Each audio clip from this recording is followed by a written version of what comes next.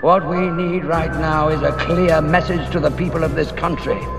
This message must be read in every newspaper, heard on every radio, seen on every television.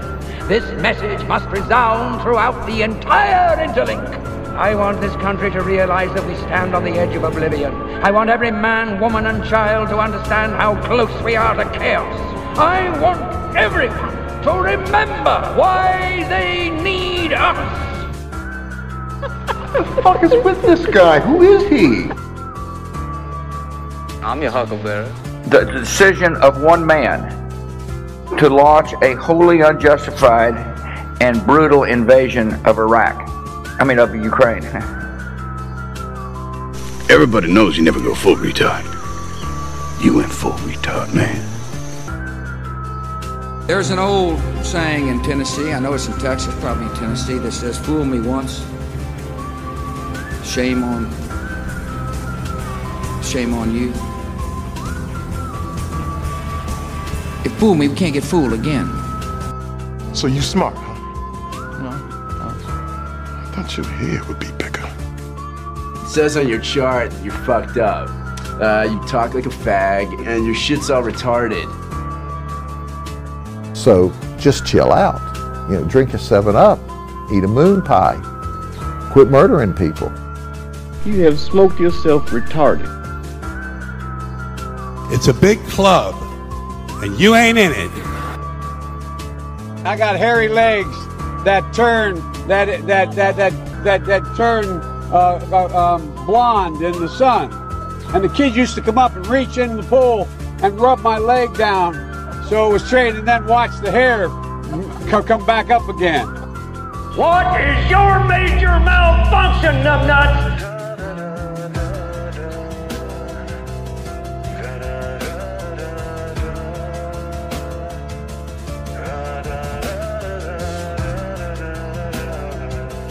And welcome to Monday Night Master Debaters. It is the third night of Saturnalia, the Demons Christmas week extravaganza, and nothing but dark energy. You got to feel it, got to love it, got to enjoy it, the Christmas spirit, right, guys? So we got a fun one tonight. We're going to go a little into the sports world and probably a little into the conspiracy world, a little all over the place, as we usually do here on Monday Night Master Debaters. We got Alex from Profit Picks here. How's it going, brother? Doing great. Happy to be here. Fellow masshole. I'm in the holiday spirit. I'm coming off a winning week, unlike last year. So everyone's getting a good gift this week. Everyone's getting good gifts. We were talking about that beforehand because, there's nothing worse than losing, especially around Christmas time. Because you're always like, fuck, man, now I got to fucking skimp out on presents. Now I got to, now the budget's tight. Now I'm going to, what do I do for New Year's? And then on the opposite side, what you're doing right now, you're on a little bit of a heater. So it always comes in waves. It always comes in waves. It's either you're on a nice 2-week streak, winning streak, or it's on a losing streak. But there's never it's a roller coaster ride when you gamble, especially when you're betting on UFC. There's always one con job a week. I heard Ryan's a big fan too. I know you guys are both big fans. If I say, what's your number one rigged fight if I say UFC's rigged, what's the number one example you're going to bring up? Hey, maybe some recency bias, but that Patty fight. Oh, that was bad. Rough. Great example. That was bad. Very recent, but it's fresh in my mind still. That reminds me of that poor guy with that $40,000, $500 parlay riding on Jared Gordon and just got robbed. Yeah, it sucks, man. It's pretty clear. I'm trying to think of other ones. Matt, do you have something in mind that's not so recent? I was trying to think of some of the older ones because there was a lot. We were talking about this before too. A lot of screw jobs back in like the 2010, era, but back when Anderson Silva was big and guys like that, there were, it was decisions on the regular where you're like, what? And it didn't make any sense. You had judges on one side scoring it 10-8 one way, and then the judge of the same fight or same round is judging it 10-9 the other way. It's like, wait a second, how do you have that? I don't know if you saw this last one, Jared Cannonier and Sean Strickland, but the judges did exact opposites. I think that I've mentioned this before. I think that this is to try and usher in some AI element to judging or some kind of computerized judging in some sense. Another good one, I forget who Kimbo Slice fought.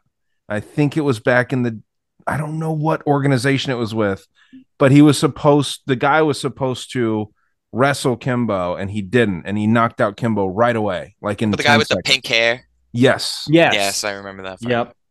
So that was, that was clearly rigged. It was supposed to go the other way, but because that was when Kimbo exploded his ear, right? Yeah. Kimbo blew up his ear with one punch, and then the dude came back and knocked him out. Yeah. Interesting stuff. And then he was sacrificed early on. What do you guys think about the James Krause case that's kind of blowing up right now?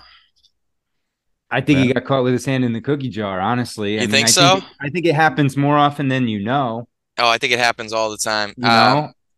My partner, Jared Lennon, he's a amateur fighter, and he trains with a lot of professionals, whether it's in Bellator or whatever, and he always says these guys have a lot of property. You think they make no money, 10K to show, 10K to win, whatever. But somehow they're flipping this money and getting a lot of property. And it just tells me like they have to be gambling on the side. They have to be.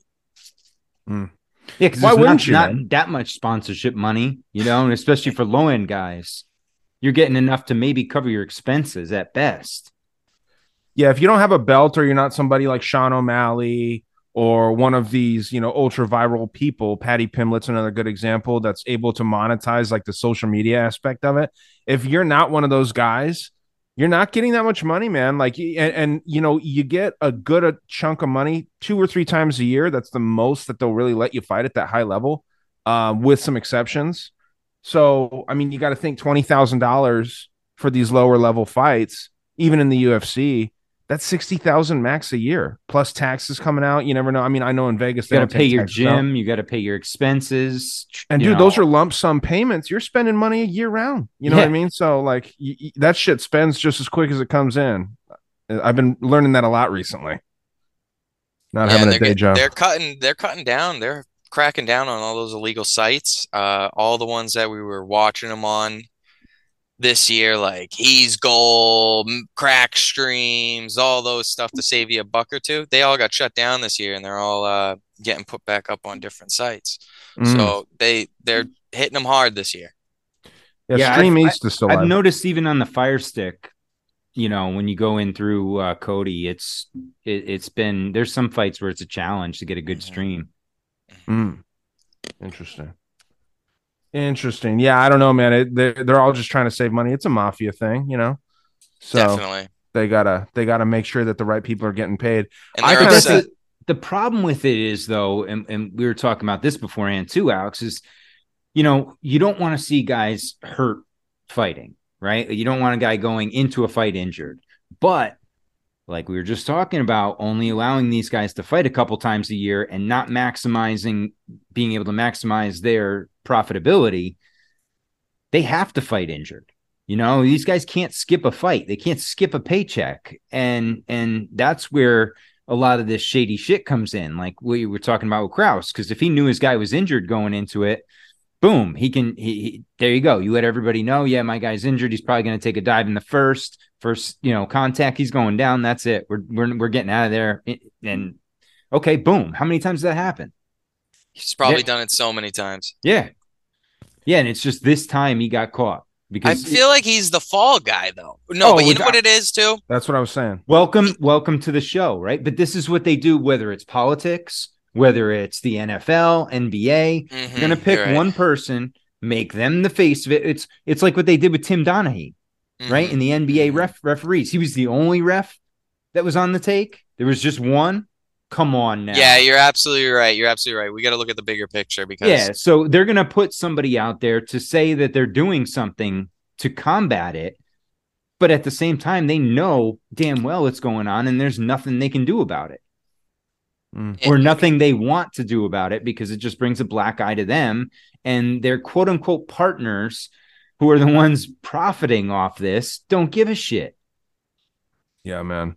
Yeah, I do think that Krause is kind of that bag man, so to speak, right? He's not like the one at the top of all this stuff. But speaking of fighting hurt, I don't know if you caught that this weekend. I think it was Rafa Garcia and Mahasheti. I think it was a Chinese dude. Bless you. Yeah, that's what I mean. It's a Chinese guy. I thought it was Machete. I was just calling him Machete the whole time. But dude, he sliced open Rafa Garcia. Did you watch that? They said he lost 20% of his blood at the hospital. I couldn't believe honestly, that was one of the small bets that I lost. I had a small bet on Mahashate. Me too. And I thought it was easy money after that cut. I was like, oh, they're going to stop at any second. He's going to be woozy in the corner. But the trend of that card, because the UFC's trendy, they like to put a lot of, it's like a puzzle. Every card's a puzzle. You had a number 12 facing a number 9, 2 of the fights. One of them got through the gate and one of them didn't. Manel Cap broke into the top 10. Izmir Ismagulov didn't. You know, they like to put 2 of everything on every card, but the whole early prelims, I'm sorry, it was all tough fighters showing their toughness in a 3-round war. Mm-hmm. It was just them getting dominated, tough fighter versus a better fighter, and they were just getting dominated. And it's crazy that the UFC can put the same type of fight back to back to back. The matchmakers are great there. Sean Shelby and Mick Maynard know what they're doing. They're professionals, and they set the card up, and they put fights in an order to try to make you lose money so that you chase your losses. It's strategically made like that. Well, that's what DraftKings is known for. I mean, DraftKings is the home of that. Being able to chase, keep chasing. They give you the in-game, it's amazing now what you can bet on, unless you're in Massachusetts. Dude, there was I switched away from DraftKings. I'm using FanDuel now. I don't know if that's much better. Same difference. So much better though. I've never seen DraftKings return a bet. In FanDuel, if there's a really bad robbery, they'll refund you. A lot of times in injuries, they'll give you your money back. They'll refund you. And once I saw that, I said, I can't wait to get a FanDuel account. Well, what happened for me and what made me switch was, there was a couple shady things, but there was one thing where I was making a bet on the over-under for the points of a Chiefs game. I forget what the exact circumstances we were talking about that. Oh, when they went to overtime, right? Dude, I got so fucking pissed because apparently they count overtime as part of the fourth quarter, which doesn't make any fucking sense at all. I mean, there's 4 quarters and they're all equal amounts of time. That's what makes it a quarter. One quarter can't be 26 cents and the other ones are 25, right? I mean, that's not what a quarter is. So in this case, my bet hit and I had $90 on it, which is a lot for me.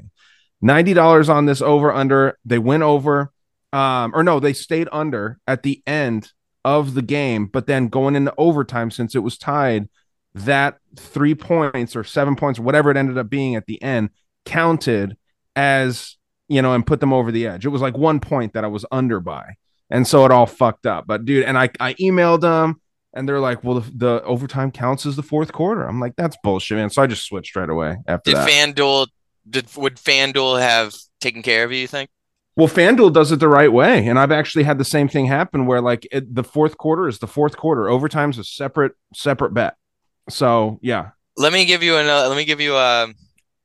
2 ways DraftKings screwed me this month, or actually last week with the Ankalaev card. So I don't parlay usually. I usually round robin. It's a little bit safer. So if I lose a pick or whatever, it's still will make a little bit of money or get my money back. So I had a 5-team round robin. Last leg, all the legs won. The last leg is Ankalaev to win and over 1.5. He doesn't win. He doesn't lose either. It's a push. He goes to a decision. It's a draw. So it should be a push. But technically, since my bet is a prop bet, it lost. Mm-hmm. And instead of making like an extra couple $100 off a push, it cost me money. And on that fight, I don't know why, I had a feeling that it was going to go to a split decision. So I bet the split decision. I put like $40 on it. It would have paid, or what did I put? I don't know. Nothing crazy, but it would have only paid like 3-1 or some garbage. But I bet that, and the fight goes to a split draw. So one judge thought Yan won, one judge thought Ankalaev won, and one judge thought it was a draw. And I'm like, oh, that's money. That's a cash. And I look at my account. I'm like, why didn't I get paid? And I look in the fine print. It says fight to be won by split decision. I'm like, oh, those bastards. So that's an impossible thing to achieve. You can't do that. That's what I said. That's what I said. I was like, this is bullshit. I bet the fight would go split, and I could have sworn back in the day if I bet split decision, it would say fight to go to a split decision. Now it's to be won by a split decision. They're shaving the draw right off. And I mean, how often does it happen? You know what I mean? So like they could totally just, like you said, at least give you your money back. But yeah, man, they're ruthless over there. Yeah, they are. FanDuel is a way better sports book, in my opinion. Way safer. Right there with you. Right there with you. And you see DraftKings sponsoring all these big entities. Other than the NBA, I think FanDuel sponsors the NBA, if I'm not mistaken. But I mean, UFC, big shows like the MMA Hour. I don't know if you watch that show. Do you watch that show, Matt? Yeah. It's a great show, dude. MMA Hour. That's actually why I think Patty won that fight via split decision. Because all the real fans saw that podcast with Dana White, and he's sucking off Dana White for an hour, hating on Ariel Helwani. You know, he's sucking up to the big boss man. And then Ariel goes on the podcast and makes them both look horrible. Yeah. Patty's an anti-vaxxer. Like he hates on people that are anti-vax. It's not a good look with like UFC fans. Nope. Or that haircut. Looks like a douchebag. Yeah, what the fuck's going on with that? Come on, man. You gotta look like it looks like a fucking boy band. Speaking of douchebags, did you get involved in the World Cup at all? I had Argentina, and my partner and Profit Picks told me to bet Messi to beat the record for most goals, and that hit too. So I guess it was pretty good, and probably the first time I ever bet soccer in my life. Not my sport. I didn't honestly know what was going on really, because I saw like a highlight last week, but then my brother-in-law texted me on Sunday morning. I was dropping my son off, and he goes, hey, the World Cup's on. I'm like, what? He's like, yeah, the final World Cup's on right now. I'm like, oh shit, I didn't even know what was going on. He's like, it might be a replay. Let me check to make sure. And he's like, oh no, it's live. So I was at the gym, and you could hear there was like nobody was working out. Everybody's hanging out around the TVs and watching it, and all the Argentinian guys are going nuts. Yeah, they sent Messi out on top, dude. I think he was retiring this year, right? He's the guy that's selling the pay-per-views. You gotta let him win. He's on. It was either him or Ronaldo, right? One of them had to win. Yeah, that Ronaldo dude's a douche.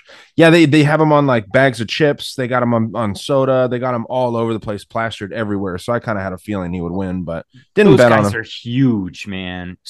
People in the U.S. don't understand. I mean, most, I'm saying. But anyone that knows sports knows how big these fucking soccer guys are worldwide. It's for sure unbelievable. Everywhere else but here. Yeah. I know, right? We have the lowest market for soccer. Right. None. We were talking about that last week. We're like, we should come up with an American version of soccer that combines soccer with UFC.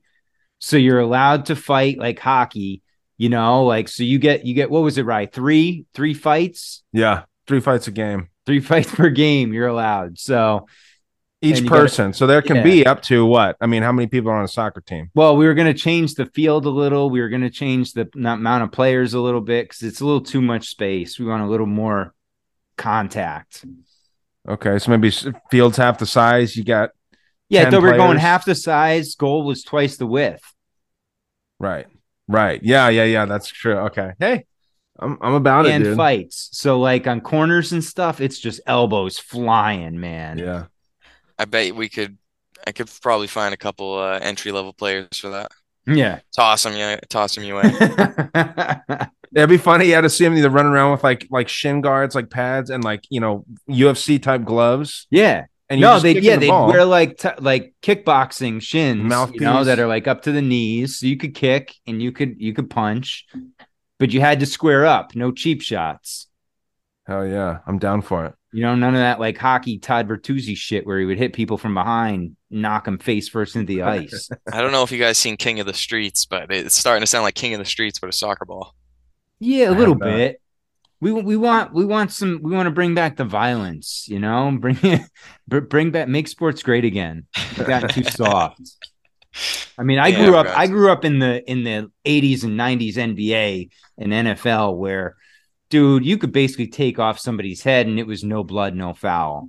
I mean, these guys in the NFL were coming in head down, straight for your jaw, and trying to send you into la la land. And then NBA, I mean, for like 2 years, Michael Jordan couldn't go down the paint against the Pistons because they would just pummel him every time. And then we're talking like not even foul him. They just tackle him, punch him, whatever they wanted. And now you breathe on some of these guys and it's a fucking foul. It's getting like that with football a little bit too. I've been noticing. There's been some weird plays, and honestly, dude, I'm real interested to see how you do like your methods, of who you pick without giving too much of your shit away. No, no. Right? Honestly, I'm an open book. I'm just the biggest conspiracy theorist. I Right. use my conspiracy theorist mindset with sports betting, and that's how you make money. And you don't bet every day. That's another tip, because sometimes there's not enough time unless you have a source, unless you have a guy who's studying, you know what I mean? Have a guy that's studying this sport all the time and only studies that sport. So basically, I only do UFC lately. I'll do NFL and NBA, but I like big games. You know what I mean? Where there's so much, like the Super Bowl. It's easy. It's easy every year. It's almost free money because you can just try to see the script. Like, I can give you a weird example. Like, have you seen I did a weird YouTube video on the movie Focus with Will Smith. Okay. I pinned this on my calendar. I seen it. I watched it with my father, I want to say in 2016, the year it came out. But it came out 5 years before the 55th Super Bowl. And it was starring Will Smith, Margaret Robbie, and it was all about subliminal messages and priming and brainwashing the gambler into betting on something. And they brainwashed this gambler to bet on a player on the field, number 55. And immediately I said, oh, this movie's going to have something to do with the 55th Super Bowl, my crazy mindset. And it sure did. 5 years later, I go back to the movie and I'm watching it over and over again, some certain scenes, trying to find the messages, and I found it. In the movie, they go to Super Bowl 17. And I'm like, why would they go to Super Bowl 17? It has to be a clue. The real Super Bowl, and they had different teams than the real Super Bowl 17, which was strange to me. I was like, just blew my mind. The real Super Bowl 17 had a Miami team or a Florida team versus an Indian team. And this year, well, the year of the 55th Super Bowl, an Indian team was taken away. The Redskins lost their name. So it was only leaving one team left, the Chiefs. So the Chiefs went and Tom Brady went. Okay. Florida When he was team, with the when he was with the Bucks. the same year he transferred over. Yeah. So it was a Florida team versus an Indian team in Super Bowl 17. And I said, thank you, Will Smith. But he had me, though. He had me because the whole movie would have had you betting on the Saints because they're in the Saints stadium. Wow. Drew Brees is retiring here. But really, it was all about the guy who sells jerseys, which is Tom Brady. Drew Brees don't sell jerseys. And someone told me that a long time ago. A lot of the NFL, what they do and the outcome is about merchandise, too. Not a lot of people think about that, but they sell a lot of merchandise. And sometimes it's about building up stars. That's why Joe Burrow went last year. He's still selling jerseys. Right. In that Super Bowl that you're talking about, was it the Bucks versus the Chiefs? Yep. Bucks versus Chiefs. Yeah. Okay. So I was wondering where's Drew Brees coming in there?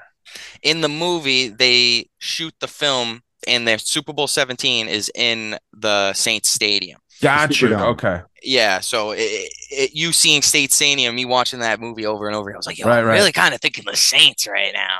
And I did put on a future on the Saints, but I had right when I saw the Saints playing Tom Brady, I said, oh, I'm fucked. I'm off. Right. And I had to go replay it. And last year I smashed it too early, but it was all just a complete luck box of information. I made a TikTok about it. It went a little crazy, but it was just stupid numerology, like the 99th day of the year, and or the 44th day of the year, and you got two 4 seeds playing each other, both with the same jersey numbers and stuff. It was crazy. Yeah, Zach Hubbard blows my mind with that stuff. Yeah, he's good. I think he's more of a gatekeeper. Yeah. But without a doubt, dude. I trust none of these guys on YouTube. Get the fuck out of here. But what they, I watch a lot of his stuff live, like while the game's going on, like on the big games, just to see. And usually they're pretty spot on, And then afterwards, though, is where they start, adding the fluff to it.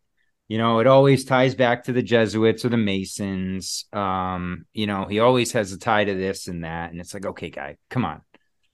Yeah, and he won't mention, God too much. No, never. He's quite a hater. But, regardless, he has a lot of good information, and a lot of his people are good sources too. The group chat there is just mind blowing. Yeah. That's the thing. There's a lot of people now, and that's the thing. You can do this full time. There's plenty of people that now do this. That's all they do 24/7. And it's like, holy shit, man. I wish I had the stones to just give it a shot, but it's all right. They get trapped too. Of course. But you never see that. That's the thing with this shit. It's so shady because it's much like the Facebook, Instagram world where you see all the good sides, right? The family photos, all the winning tickets. You don't see the day where you got your tits lit. You don't see the day where, your wife's screaming at you because you forgot to take out the garbage. You forgot to pick up a kid at school or something, that shit's not on Facebook. That's not on social media. And the losses aren't always out there either. So some of these guys are real shady with that too. Yeah, I do have that problem where, when you just get a loss, you don't even want to go online. You're called in the mush, and you need to get out the mush. And if you're in the mush, put him in the bathroom. And if you become Joey the Mush, you just need a day to yourself. You don't need to be on social media. You need to go to work and go do your research. You know what I mean? Social media is for winners. For those that don't know, what is a mush? A mush. Okay, so there was a famous gambler named Joey the Mush, and he always lost. It's a famous story. You have to research it yourself. It's a long story, but he's just a definition of bad luck. Bad luck was in the dictionary. His face would be right there. So whenever you have a losing day, we call it the mush. And if you have a losing pick, or if you have a sad face after a fight or something, you're the mush, and we're fading you the whole night. That's so funny, dude. That's awesome. Yeah, I've had those moments. Typical gambling term. It's a big character in a lot of mafia movies. It seems like every mafia movie has a mush in it, and everybody's like, "Get out of here!" Oh, he bet on it. Oh, we're fucked. We lost. You ever seen Goodfellas with fucking Al? Yep. What's the one with? Hey. Oh, what's the one with? Oh, damn it! With the kid who dates the black girl. A mafia movie?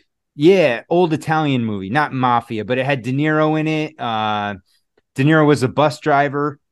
He was his dad, the kid's dad. Oh man, Bronx Tale.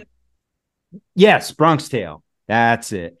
Bronx Tale, where he's got the mush, and they're playing dice, and they go put him in the bathroom. So they take the guy who's the mush and they throw him in this big fat guy in this tiny little bathroom. They shove his ass in there so he can't be around the game and bring it. So basically, you got bad juju, man. You got the Maloik on you, so nobody wants to be around you. Interesting. That's got to have happened to me before. I think we can't hear you. His volume's off, I think. Alex, you're on mute. Yeah, it does happen to you. If you're a gambler, it's happening. If you had a losing night at the casino, you're the mush. Yeah. Yep. It's a spirit, and you don't want it. No. And it seems like it doesn't leave until, like, what do you do that makes it leave? Win. Yeah, you have to get a win. Or say the gambler's prayer. You say, Lord, I just want to break even. Okay. and then that sets it all. Yeah, but then back. you get even. Then you gotta leave. You don't keep. Then you lose it all again. Okay. Yeah, there's Interesting. certain. But I'm more of a. My flaw is that sometimes I'm a suspicious gambler. Right. So it's a horrible habit. That's why you don't want to play table games. You want to bet on information that you can see. See, So going to a casino is a psychological operation in itself. Exactly. That thing is set up as a mind control central right in there. They have ways to reel you into everything. Sometimes, bro, if you have enough money to chase all your losses, you could be at a table for 24 hours and not even know it. And you thought 2 hours passed, and you're like, dude, I've been here for 24 hours. Holy shit. It's happened. It's happened. So I'm guessing you're kind of a simulation dude. Do you support that idea of like a simulation that we're in? To an extent, I probably have a more unique version on it. But yes, I am a big fan of that theory. However, I am a Christian as well. But I mean, it could be in a computer. Right. Yeah, I'm just wondering how all this stuff would be set up so intricately. How they know who's going to win, how they set you're the saying odds. In the casino. I'm way off. Well, no, like in general. Because the sports, like these are human beings playing these games, right? Mm-hmm. So how are they controlled at the level to where it's so predictable? Referee. Is it the ref? I'll give you just a tip. I'll give you a tip. If you're gambling on something that you know nothing about, I'm going to make you money right now. I'm going to put some fucking money in your pockets right now because this works with everyone. Okay. Dave Portnoy showed this, promoted this first. He wore a shirt and it said, fade yourself. If you're watching something you have no idea you know anything about, like I'm saying you did no research, you know all the players on the team, you know nothing. Whatever you instantly like and would bet, immediately bet the opposite way without thinking about it and just force yourself to fade yourself. Be like, yeah, I would bet this right now, but I'm going to bet the opposite way because they always will manipulate you to lose. Because you know why?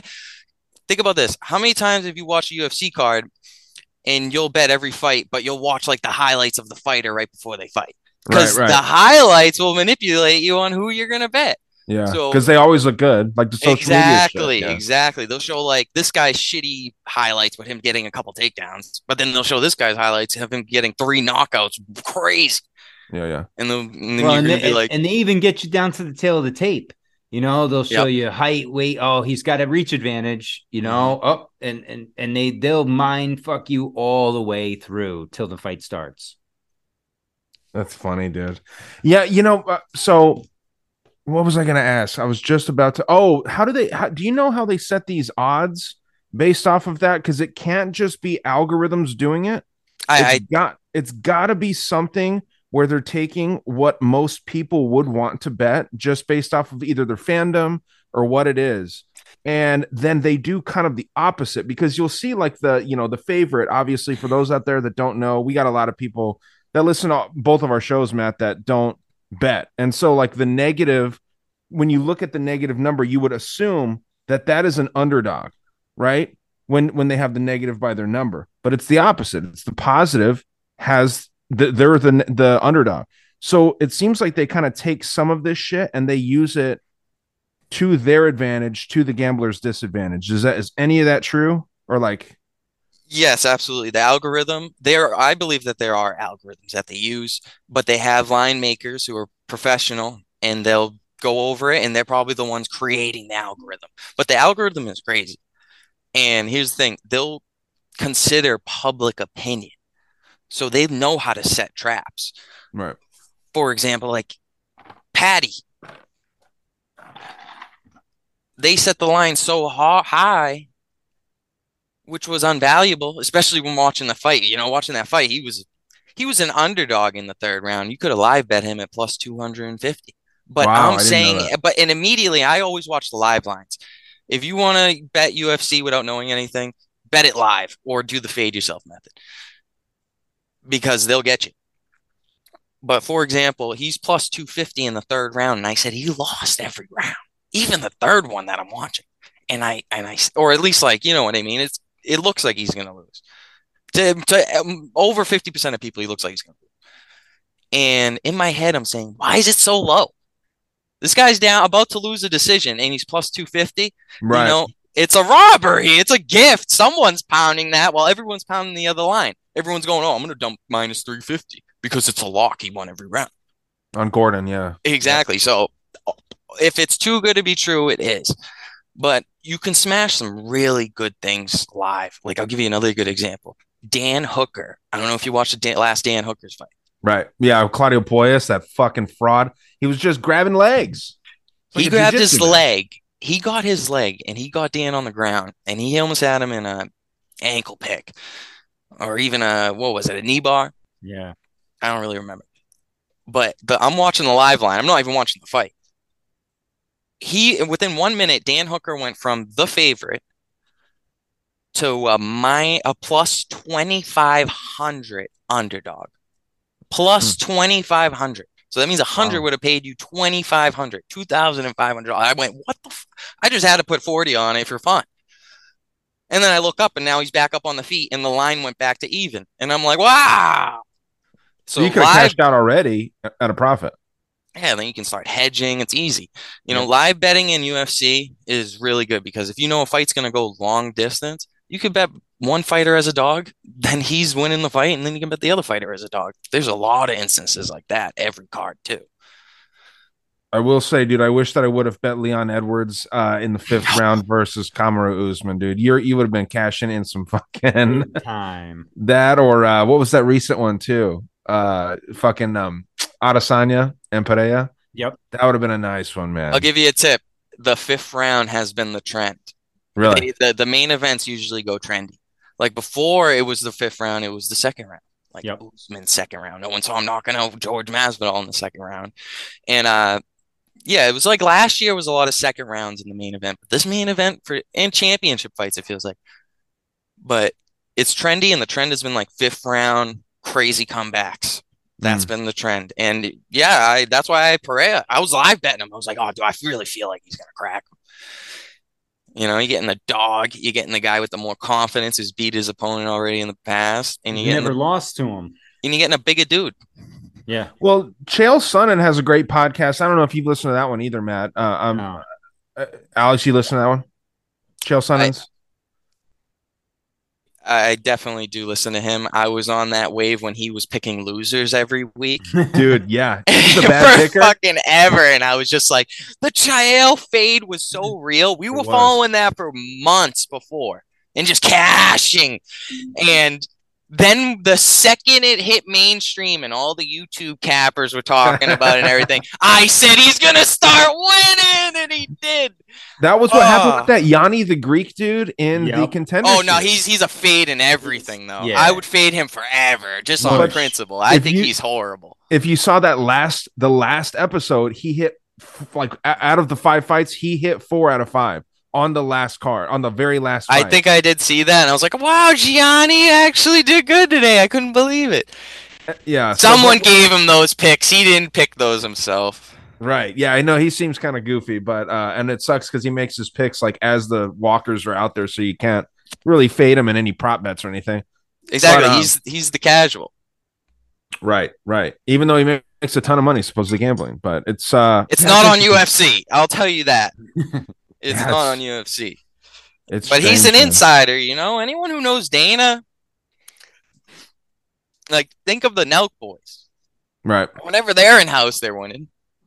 Right. And it makes me think of Dana White sitting in the crowd, and he's just staring at Dave Portnoy and his partner during the Patty decision. And he's looking at him. They're looking panicked, and he's looking at him like, don't worry.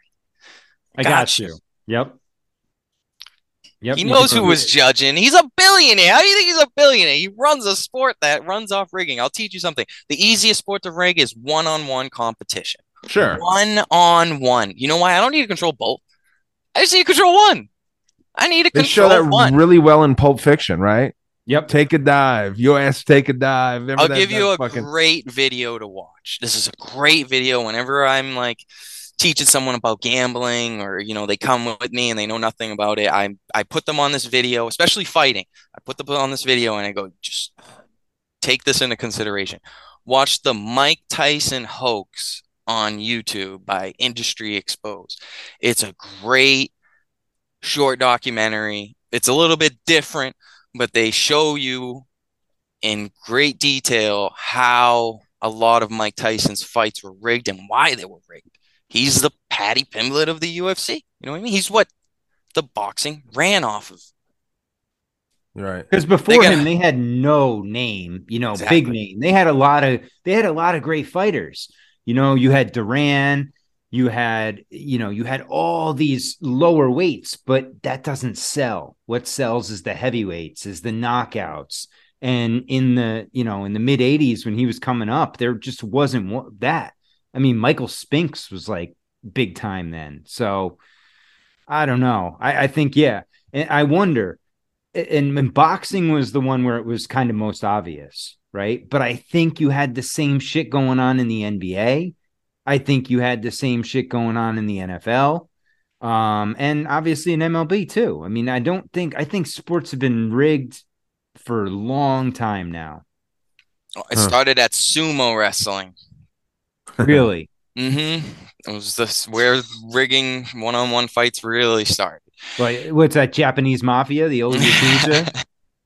Hey, shout out. No, what's interesting though is why would they, in Mike Tyson's case, and I don't doubt you for a second, dude, I totally would buy it, but why would they have him get like these first 30-second knockouts if they have all these people buying pay-per-views? Because why wouldn't they drag it out a little bit? Because you paid. They got your money. They don't give a I shit. understand, but like, dude, I kept paying. You got what you wanted to see anyway. You wanted the knockout. We didn't care how long it took. You wanted to see him get the knockout and win. You wanted to see Mike Tyson win. You went there to watch the interview after. He said some crazy shit. It just doesn't, for the long term, which I guess they don't really care about it. Dana White did make a good point.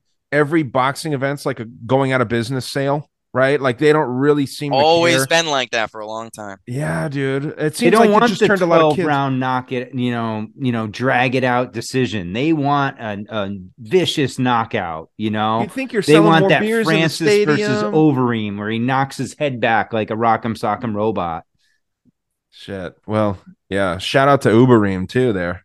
See, what you're talking about is why you should invest in the future of the UFC, because they have plenty of room to grow. That's why you see so many new champions where countries never had a champion. Mexico, you got Brandon Moreno, because they want to build that market up. With James Krause, nonetheless, he's a James Krause fighter. Speak of, and then you got Yuri Prohaska. Look at when Yuri Prohaska went to Czech Republic.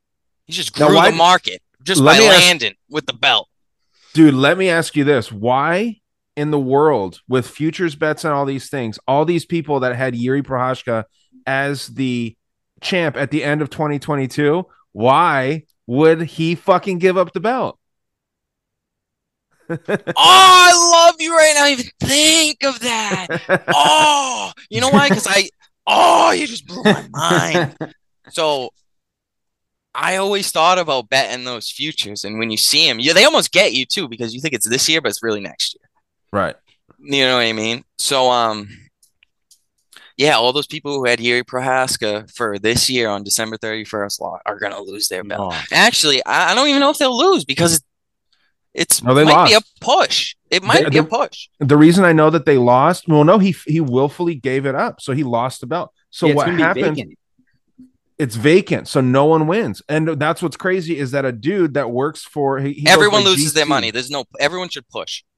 Right. Well, exactly. But push. Dude, so many people, because there's a guy that works for the MMA Hour, works with Ariel Helwani, that's sponsored by DraftKings. Don't forget, that's their main sponsor. They have Ariel Helwani parlays and shit on DraftKings.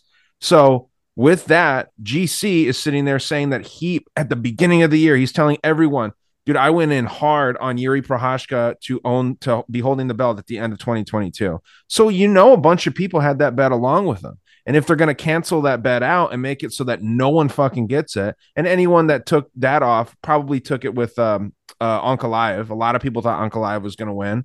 I thought Jan won, honestly, but I beg to differ. But hey, you think Ankalaev won? Yeah, I give 1, 2, and 3 to Jan, and then 4 and 5 to Ankalaev. But I didn't give any 10-8 rounds either, so I don't think there was a tie. But I could rewatch it, but I felt like I was definitely overly confident going into that decision. I was like, this is the bag. I was waving the slip. Uncle Ive? Yeah, never wave the slip. Never take the slip out of your pocket either. Don't look at it. It's bad luck. It's bad luck. I could name another instance where I pulled a slip out and it turned to shit. You never wave it out of the way and you think you wait. Hey, so when are we going to finally be able to use the apps in Massachusetts?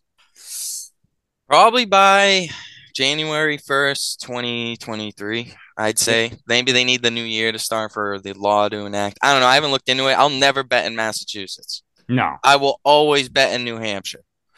Always. That's my recommendation. They're going to tax shit out of you. You can't even win $500 in Mass without getting taxed. Really? I mean, yeah, you go to New Hampshire, you could win $1,000 and at least go home, profit. Those are net profits, right? It's not winnings. They're net profits that they tax you on. With the app. Yeah. You can use all your losing slips and it's definitely over net profit, but you have to make more than 5 or I'd say it's about $3,000 net profit in a day to get taxed. Because I was tripping out because I was looking at my FanDuel account and I've got like thousands of dollars that I've bet over the year, but I've only profited a couple $100 because like I'm winning, some and then losing some, and like I usually leave a lot of the money in there, so like the money's going up and down, so it shows that you won 5,200, let's say, and you lost 5,000. So I was like, fuck, are they gonna fucking tax me on that 5,000 in winnings? No, but Mass would. Fuck, if Arizona tries to, I'm fucking moving to New Hampshire or something with Braun. But yeah, man, that's some wild stuff, dude. It makes you wonder, like, it makes you wonder about these players. Like, why would Yuri Prohashka, like I said, why would he give up that belt instead of holding it? No one would have faulted him for holding that belt. That's such a good theory. I've never heard of that, and that is genius. Well, I don't know if I necessarily have a theory, man. I'm kind of just asking the question, like, why? So good though. Yeah, but the fact that he would give it up with that bet, knowing that bet's out there, he could give it up January 1st. Yeah, because the shoulder injury came out of nowhere. Yeah. And we've been showing you that usually these people show up to the fight, and he was going to show up to the fight with the shoulder injury, just like TJ Dillashaw. Yep. Fuck TJ Dillashaw. But I'm glad that he lost because I won some money on Aljo. I got that second round TKO, it would not have worked out in any other world. But because Aljo doesn't really knock people out, but I took it for some reason. You were one of those insiders. You were with skinny bets or something. Oh yeah, dude. No, fuck. Someone is that the guy had from that Australia? insider info. Someone had info that someone was injured. It happened with like someone in my group. Every once in a while, you'll get the insider information, and you'll just be like, "Let's go!" Like Jacob Malkoon. Someone in my group chat knew that his opponent was gonna has an injury, and he was gonna get cut from the UFC right after the fight, and everything happened was true. And I was just like, nothing's worse than sitting one of those because you wish you bet it more. Right. Yeah, man. There was one. I forget the dude's name, but he got knocked out or choked out in like 30 seconds. And my Australian buddy that I do like a little kind of just casual MMA podcast with, and he was saying like, well, let's go in on this. Maybe it was Minner. Or was Minner the guy that got fucked up with Krause? I think it's Krause. Okay. There was another one where he was fighting, I think, like either Ode Osborne or some fucking psychopath. And this dude goes out and loses in 30 seconds. But there was like some inside hot tip that this dude that we lost a bunch of fucking money on was totally game. And he was like going to make the fight competitive. Goes out, gets finished in 30 seconds. So sometimes those inside tips are well, and that's the conspiracy of it too, right? There is a major conspiracy in sports. We've talked about it, till we're blue in the face about UFC judges. But then you got to look at the shit like the NBA. Like, I mean, there's that whole Netflix documentary on Tim Donaghy, who, anybody that doesn't know, he was an NBA ref that was found guilty of betting on games and possibly fixing games. And, they made him out to be the scapegoat, but obviously he was working with other people. He wasn't a one-man band making all these, and he's making millions of dollars off these bets at the end of the, there's massive bets relying on his information. So you see it in all sports, and they say, oh, well, he's just a shitty official. well, if he's that incompetent, should he be officiating at the top tier? Well, there's a reason why he's in there. There's a reason why they keep those shitty guys in there and they don't lose their jobs and they get to do Super Bowls or World Series every now and then. And that's because I really do. The more I watch sports, I feel like they're very rigged.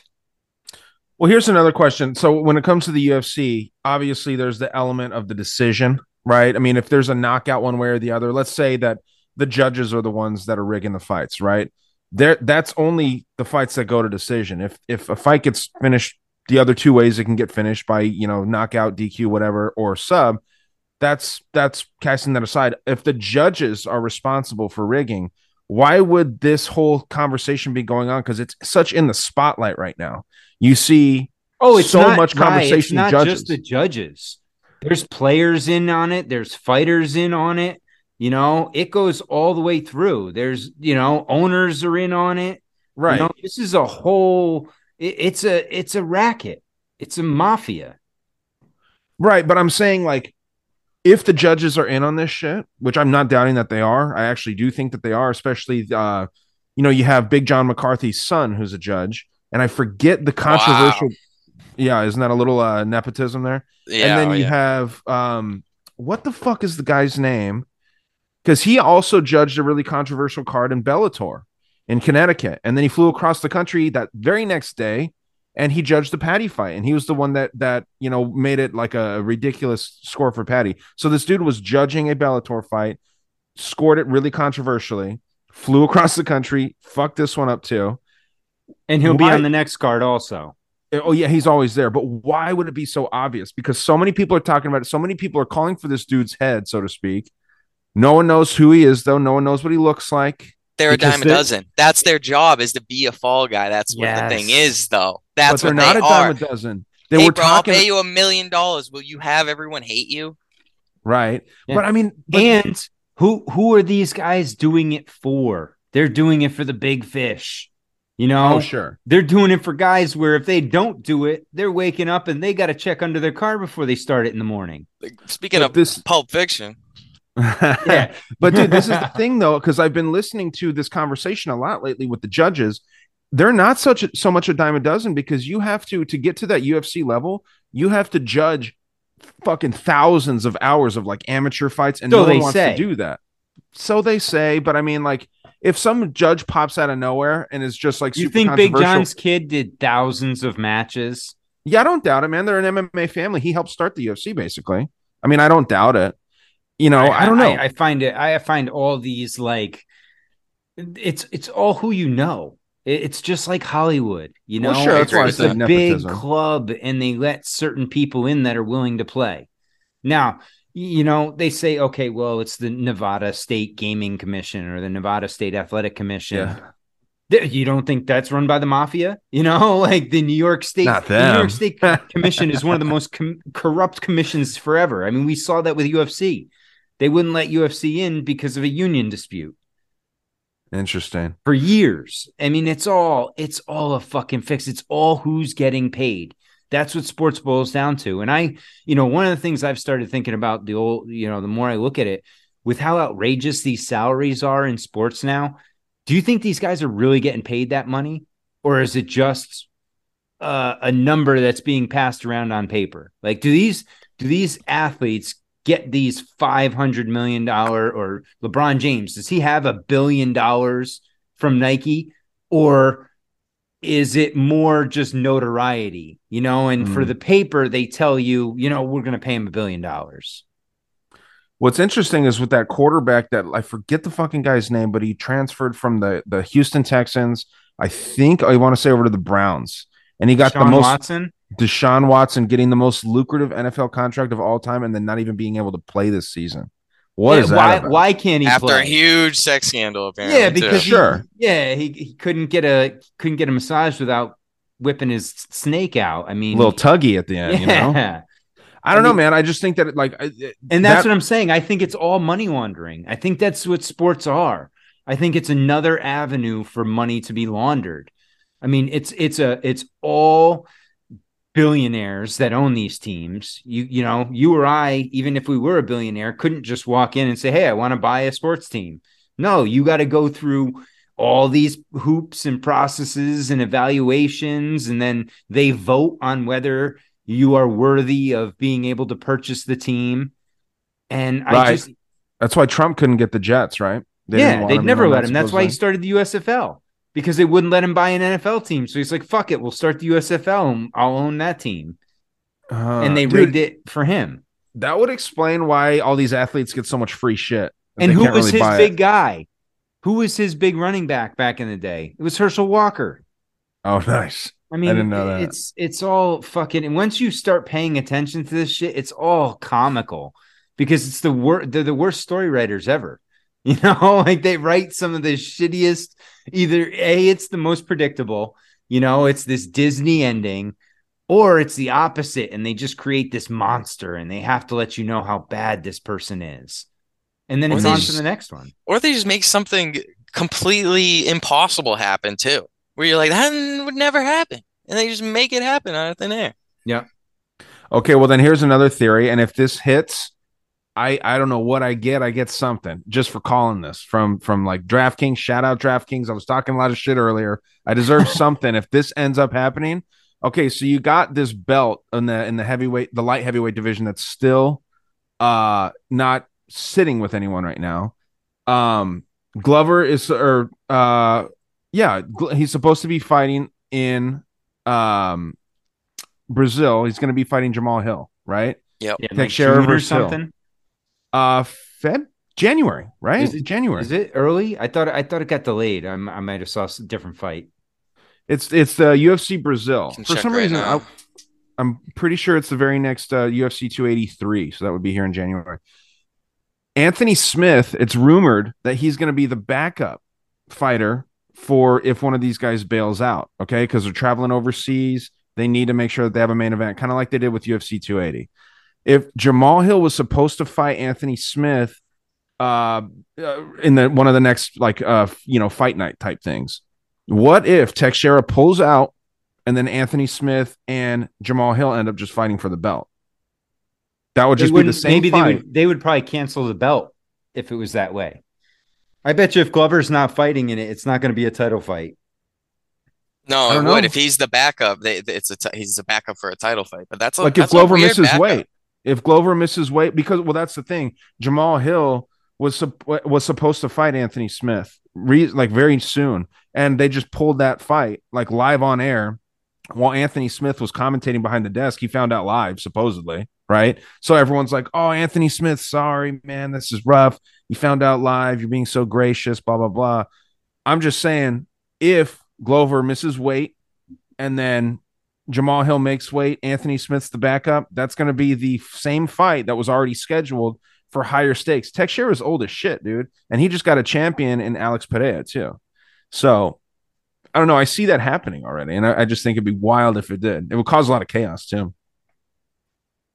Oh, I think it would lose. It would be very bad for business, I think. You can't have they did it for too long. A subpar heavyweight champion is bad for business.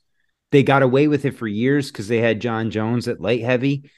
But if you This is light heavyweight, though. Yeah, that's what I'm saying. Light heavy's dead and heavy's dead right now. Francis is just kind of lingering out there. And he's kind of dead man walking. But hear me out. Then again, the fans like Anthony Smith and Jamal Hill, dude. They really kind of do like him, actually. So maybe I am underestimating his market, because I have to remember he got kneed in the head against John Jones, and he could have took the belt, and he didn't. And he kept fighting. And people gave him so much respect for that, and everybody who saw that just had endless respect for him. Except for the people who bet on him. But does he draw? That's the thing. That's what they're looking for. They're looking that's for a good question. Gate, and that's why I don't see that.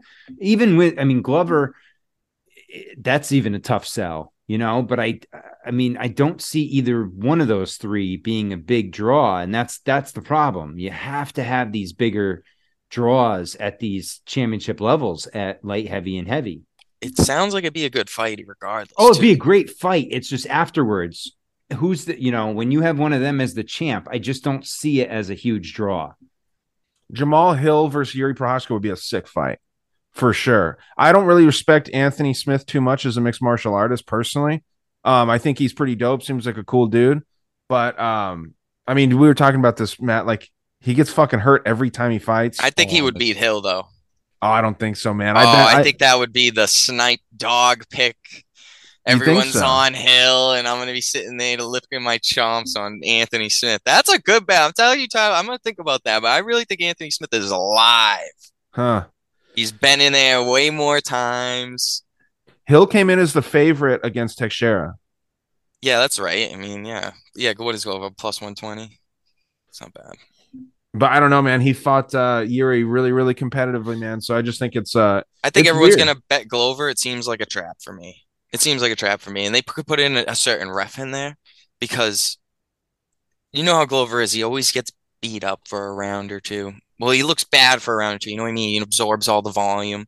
Hill's going to have a volume for him for the first few rounds. If they put a certain ref in there, they'll be able to control. Herb Dean could stop that in the first round, second round for a bad stoppage. And we've been seeing a ton of those. And that's another thing. The ref controls. The ref's a buyout, too. That's why you see the same refs everywhere. Herb Dean going here, going there, flying here, Singapore. And then all of a sudden, he's back at the UFC. Interesting. Yeah, man. It's tough to know exactly what's going to go on. And then another big one, if we're sticking with UFC, is the Freemason Alexander Volkanovski versus Islam Makhachev, the weird mountain dude. That seems like his coach Habib is very tied in with some secret society shit too. So I don't know if you saw that handshake. Where'd you find all that? Tell me more. Well, so I don't know. Again, I do a show with an Australian dude. Okay. And he says that Freemasons in Australia, they're like every other person is a Freemason there in Australia. And when Alexander Volkanovski shook Islam Makhachev's hand, they did that Freemason handshake. Yeah, it was like the limp wrist, like, and they're two alpha males. They're not gonna fucking shake hands like that, dude. So yeah, he did that. He did that weird Freemason handshake, called him out all corny in the ring at UFC 280. I don't know, man. I think that there's something funky going on there. I have another example of that. You can go see I've been following the Jake Paul wave for a while. I've been following it. He's the great white hype. And he sells tickets, so I'm gonna bet on him. He's gonna win every time. I mean, easy money. And everyone hates him. He's like the next Mayweather. You know what I mean? They're just gonna keep him. It's just easy. It's just bet on the guy that everyone's fading. So Jake Paul versus Tyron Woodley, they do an interview. He gives them a Rolex gift, and then they shake hands after, and they did the thumb in the middle knuckle, like right like that. Yeah. And I said, that's a sign. But what? What does it mean, though? It means I was looking into it for a day or two. I think I studied that handshake for a little while. I was like, if he puts it out first, does that mean he's like the lesser Mason? But it was a certain type of handshake, like they were fellow Masons. Okay. But you can't even see what he's doing on the other side. But how big do you think it is in sports? You can just know it's a fix. You know it's a fix when you see that. And wherever it's a fix like that, I just think the A side, which is usually the side selling the tickets. You say in Freemasonry, how big is Freemasonry in sports? Secret societies in general, because you see it a lot, like, and I don't know if it's coincidence or whatever, but even I was watching after the World Cup, somebody on Instagram was posting shit about Messi being, part of the Illuminati or whatever. He's got a big eye tattooed right on his bicep, and he's doing this, during the celebration and all that shit. And it's like, I don't know. I mean, I wouldn't doubt it. The guy's at that level, you don't get to that level of Hollywood without doing something. I'm sure you don't get to that level of sports. I mean, look at guys like LeBron James and shit. I mean, they are puppets. Well, the Freemasons also target these gifted people. That's what the Tubal Cain stuff is. Like, Tubal Cain is when you're the best at something that you do, you're, in their words, you're harnessing the energy of Tubal Cain, which is like 007. What's that? What do you mean? That's the Tubal-Cain. Tubal-Cain? Yeah, you said two-ball chain, right? Tubal Cain. Yeah, the god. The guy Yeah, that's that's supposedly the first blacksmith. yeah, that's also a Freemason term. The two Balkan. Huh. It's two balls with a chain, like 007. Oh, okay. Yeah. Yeah, I didn't make that connection. That's interesting though. But there's another group out there that I've been doing a lot of digging into, the Cosmists, and that's the one you just released, right? yeah, and they're very interesting, and that's what I was kind of trying to ask with the line making. If somehow these high level algorithms and computers and shit are able to map people's thoughts and go where they feel like the betting man is going to go, and they set the line accordingly. I know that sounds stupid and kind of like science fictiony, but I mean, think they use quantum computing, right? Oh, without a doubt. Why Because wouldn't they're mapping the brain out with Amazon and SIS and Yeah, the it's CIA. the same and shit bankers use. You know, it's all these same thing with these, these hedge fund guys. It's all inside information. It's all that next level tech, and they have it. And that's I'm with you. I honestly think that AI has a lot to do with setting lines. A lot, or quantum computing. They take into boom and it spits it out. Yeah, it's interesting, man. It makes you wonder because they always set the lines where there's movement on both sides. So I don't know. And how many times is that line right there? Right. I mean, or it flips. Yeah. Yeah, I mean, it happens, but I wonder if that's all kind of in the equation. That's what I'm saying. Like, because when you learn about that system of thought that these Russian cosmists follow, it's like light years ahead of like the farthest that you could possibly think in the future. They're ahead of that by a lot. So it's wild, dude. It's really interesting to think what could be going on there with that shit. Yeah, I don't know what to think when it comes to those guys, because like they say that the billionaires deal with astrology. They're dealing with the stars. That's where they get all their answers, and it's like, okay, is there some repeating pattern in the stars that they're working off of, or is it some dark energy that they're pulling from that they're able to get this out of? It's like, who knows? I mean, I'm not getting involved in the dark side of it, that's for sure, especially not for a couple dollars. Right. Yeah, man, it's scary, dude. But it's all the money system, it's all driven by that green. At the end of the day, it's all about money, and that's everything now. And the thing that drives me nuts is all these YouTube channels, much like, the regular YouTubers that are coming up and making it, seem so easy, like, everybody's winning, I always win. Or, like Mr. Beast, who goes around and just hands out money and makes these kids think that like it's so easy to just make money that you can just give it away. When in reality, 99% of us are busting our ass living paycheck to paycheck, and that's not reality. Mm-hmm. Yeah, I'd be one of the people on the corner asking Mr. Beast for cash. Like, I would take the cash that he's giving out. I do not have cash to give out. But he's showing, like, my son has seen a couple of his videos, and he's like, he makes it sound like, it's so easy to get $25,000, Dad. I'm like, no, buddy. I'm like, nah, it's not. If you see him talking about these fucking brain chips, Mr. Beast, you said, that dude actually endorses like the idea of having brain chips. So he does all these cool videos that kids like, and then and the reasoning that he thinks that these brain chips are good is because it makes it so that everyone can make money, and that's never going to be the case.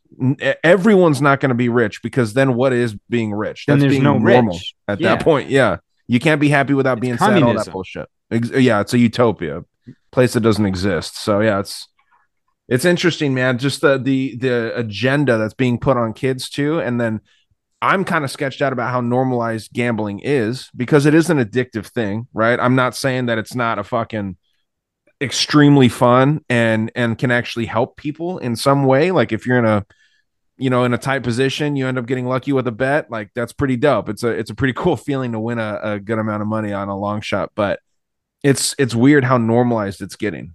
And I think it has something to do with Social Security, to be honest. It's Yeah, like, be honest. I and recommend most gamblers go to Vegas at least one time because it teaches you what gambling can do.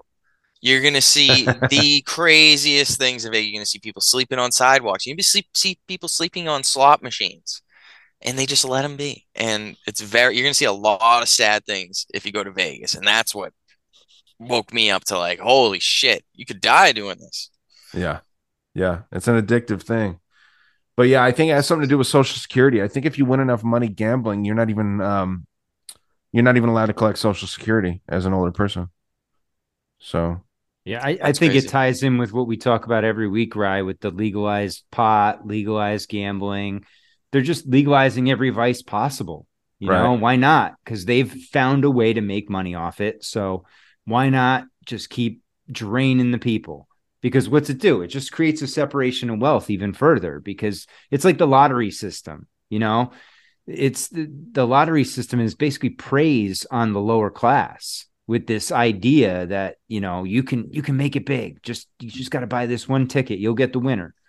And these people, like, you know, these are people buying the $20 scratch off tickets. You're like, fuck, dude, you can't afford that, but they have it. It's part of their blood now. It's in their blood now. And that's what I think the legalized gambling is. I think the legalized weed is the same thing. It's just, let's give it to them. Let's open up the floodgates. And because most people can't handle it. dude, my mom seems to win those $20 scratchers fucking often. I don't know how, but like she always has one of those. She's cashed in like every time I see her. I don't know if she gets way more and loses way more, and I just don't see that part. But she's not like one of those bragging types that just like would lie about that shit. But I don't know, dude. Dude, I'm She the wins one who those gets the fucking things a lot. $20 scratch ticket and wins like $1. Right? I don't even think that's possible. Don't you get your money back at least? Yeah, I don't know. No, in my luck, I'd win $1 just so they gave me something, but I'd still be out. I remember I went pretty balls deep on scratchers when they were offering the $50,000 a week for 20 years. Or no, $5,000 a week for 20 years. Sorry. $5,000 a week for 20 years. I was like, that would be fucking nice, dude. I wouldn't have to work for like 20 years. They had a game in Connecticut. It was like $1 million for life. Like $1 million a year? Yeah.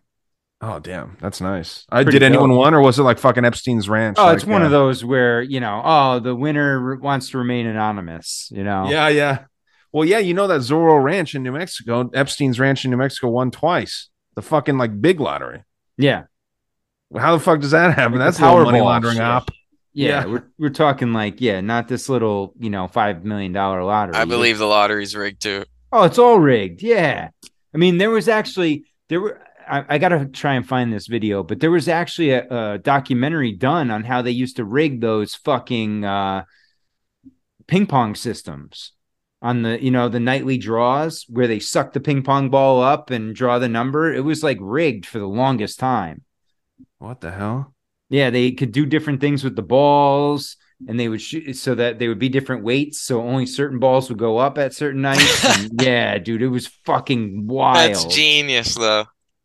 But yeah, the whole system was, and they had to redo it. And yeah, lottery is a scam, though. It's another way. They just find a way to take your money. They want to bleed us of every. And that's the sad part about being right when you're a winning sports bettor too. It's the horrible part is that you're technically taking money from other people because that you're just dipping into the Vegas streamline of free money. Because the house doesn't lose. They don't. Mm-hmm. That's why they have the VIG, the juice. That's why you want to bet something with the spread. They add $10 to it. Because over time, the percentages will have them winning no matter how many bets you place. Yep. Yeah, the system is rigged against you. Once you learn that, then you can figure out, okay, now I have to play smart and I have to be efficient because otherwise you can lose your ass real quick. Yeah. Yeah, the numbers add up. I'm in the middle of a cold streak right now. I think I might have broke it, though, with this Packers-Rams game, so we'll see. Well, that's the worst is chasing. I did that in college. I used to love betting college basketball, man.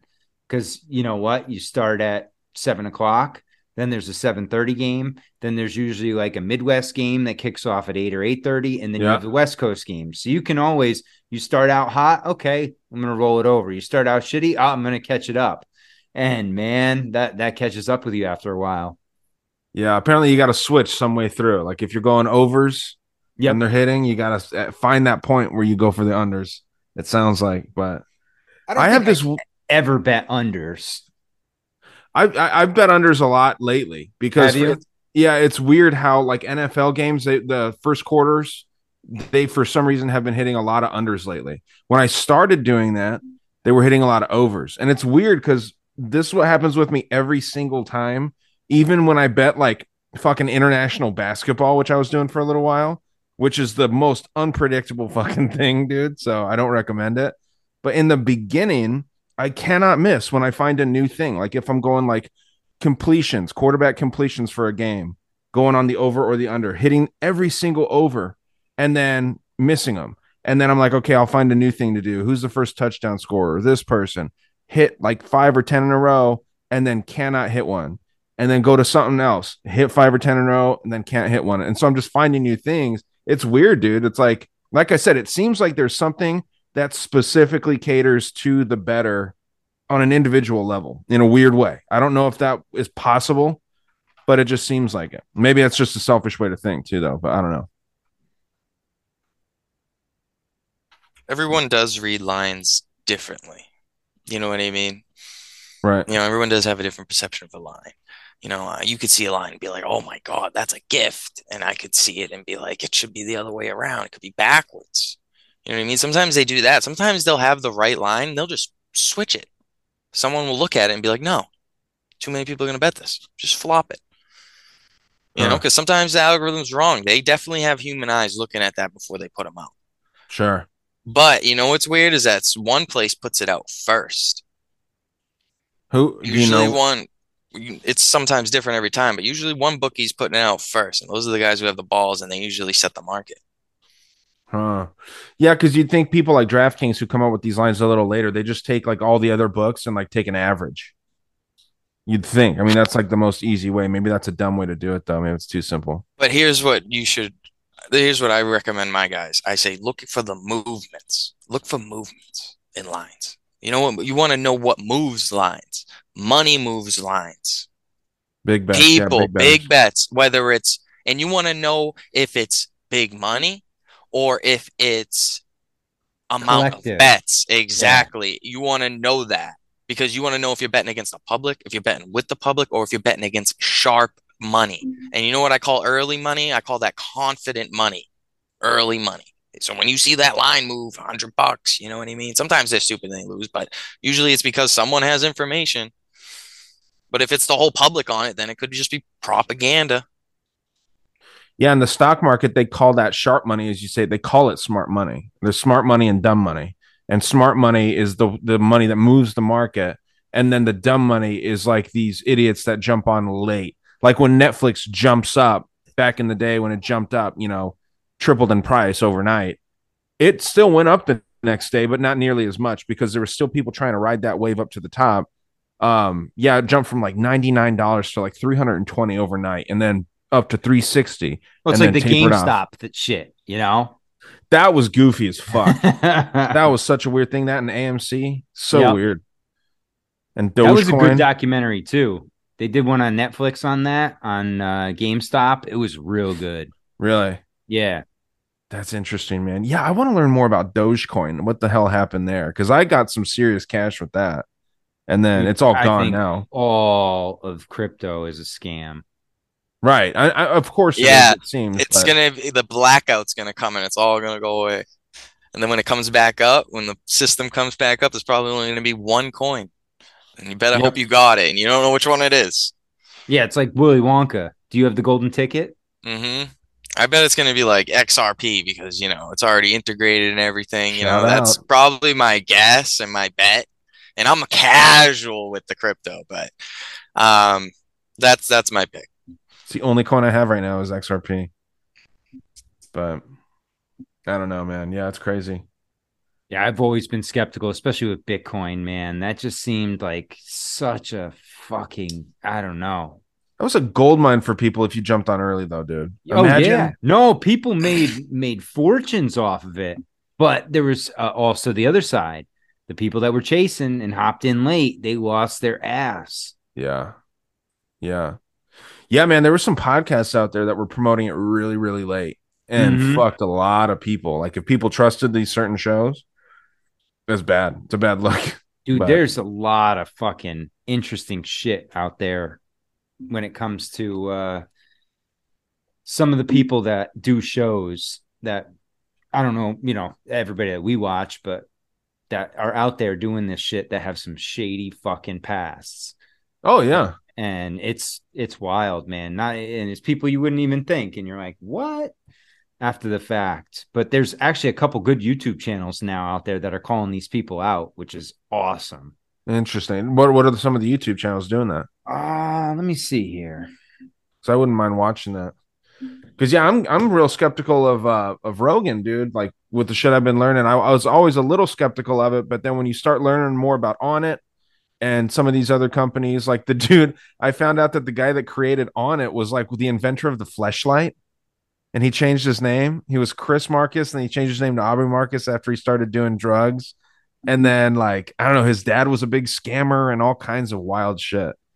So. Dude, yeah. So the guy, the one guy that I watch the most is Chalk Body Outline. Chalk Body Outline, okay. Yeah, and he does like his whole show is basically, not just people, but he goes out to like Disney and shit like that too. But, like, dude, I was watching one today about, I don't know, do you know that guy Santos Bonacci? Yeah, he fucking killed a guy in 2019. Isn't that dude that we were trying to get a hold of? Doesn't he really not like Santos Bonacci, or was that? No, he likes Santos Bonacci. He likes him. Yeah. Okay. Yeah, he likes him. No, yeah, it's supposed to he killed a dude in like self-defense, stabbed him to fucking death. And I was like, holy shit, dude, this guy read the whole police write-up and everything, and it was wild. Hey, self-defense. I support murder and self-defense. Nothing wrong hell with yeah. But he goes into all these different people. But that's what you don't find out about these people till after the fact. And what he's calling out is a lot of these cults that these people have too. What's the channel called? Chalk Body Outline. And I'll put the link in the show notes too. But yeah, this dude, he goes over like it gets the actual arrest records and shit. And he actually calls out these people. Like I don't know if it's a Telegram or a Discord where they goes in and he has a lot of chats with people and shit and asks them about, these people they follow. And they're like, they are fucking so blind and just obedient. It is a cult, and you look at these different groups and podcasters and it's like, man, there's some shady big. I found a Freemason because I preach sometimes because I'm just stupid and I yell my opinion to people because I just don't care. And something got brought up, and the Freemasons got brought up, and I was talking about the Jake Paul thing to someone because I bet huge money on Jake Paul, and because I saw the Freemonics handshake, I knew the fix was in. He took the dive. And I'm telling someone that story, and they're like, "You're crazy, da da." And another guy came in, and he goes, "I'm a Freemason." And I go, "Yeah? What do you guys do there?" And he wouldn't say anything. He was just like, "You don't understand what kind of good we do." Mm. You know what I mean? And I was like, "Oh yeah, what kind of good?" And he's like, "We donate to the hospitals and do all this." And I was like, is that kind of more of like a cover? Like, I know you guys can afford it. You know what I mean? You got a temple in every city, especially in Massachusetts. I can name at least 10 temples that I know of. And they just pop up out of nowhere. All of that memorabilia, like you're a huge thing, but nobody talks about you. How about you teach us something? You're at the poker table. Like, how about that? What's up with your handshakes? You know what I mean? I was telling him more about his organization than he could tell me. Well, see, that's the thing though. But then he called over the poker guy table and had him like, he was like, "Yeah, I don't want this kid talking to me anymore." I swear to God, he was so secretive. It was a huge, big deal, and it was wild. It blew my mind, and it kind of scared me a little bit. And I was like, "Holy shit, this guy's a dude." If you guys are bored and you have the time if you're like flying somewhere, you're downtown, able to walk around in any city. Walk around in some of the older buildings and you'll find a brick or a stone in one of these buildings, like usually at a corner somewhere, that's got the Freemason logo on it. And a lot of buildings. Yeah. They're leaving their mark. Yeah, well, and they also help because they do help. They help donate. They help raise funds for a lot of Good luck organizations. finding them get filled too, because you'd be watching for a long time. I remember I was just a young kid skateboarding, and I wish I seen it nowadays because I probably whip out my camera. But I seen one get filled late at night at like 11 o'clock. I'm skateboarding in Lowell, Mass, in the Freemason Center right next to Cobblestone's restaurant. Got filled up. Interesting. Yeah, you wonder what they're doing, man. I don't think everything they do is evil, and I think that a lot of the people are actually normal ass people. But just like any organization, take Catholics, take Christians, even take Jewish people, take all these people. There's a lot of good people at the bottom, and as you move up to the very top, there's somebody, and that certain percentage at the top is pretty damn influential in all the wrong ways, and they're doing some pretty fucked up stuff. It's the same. It's the same with like the business world, right? I mean, you look at the corporate structure. It's not usually the workers that are the fucking sick twisted fucks. Walmart, the employees there aren't the assholes, right? It's the management.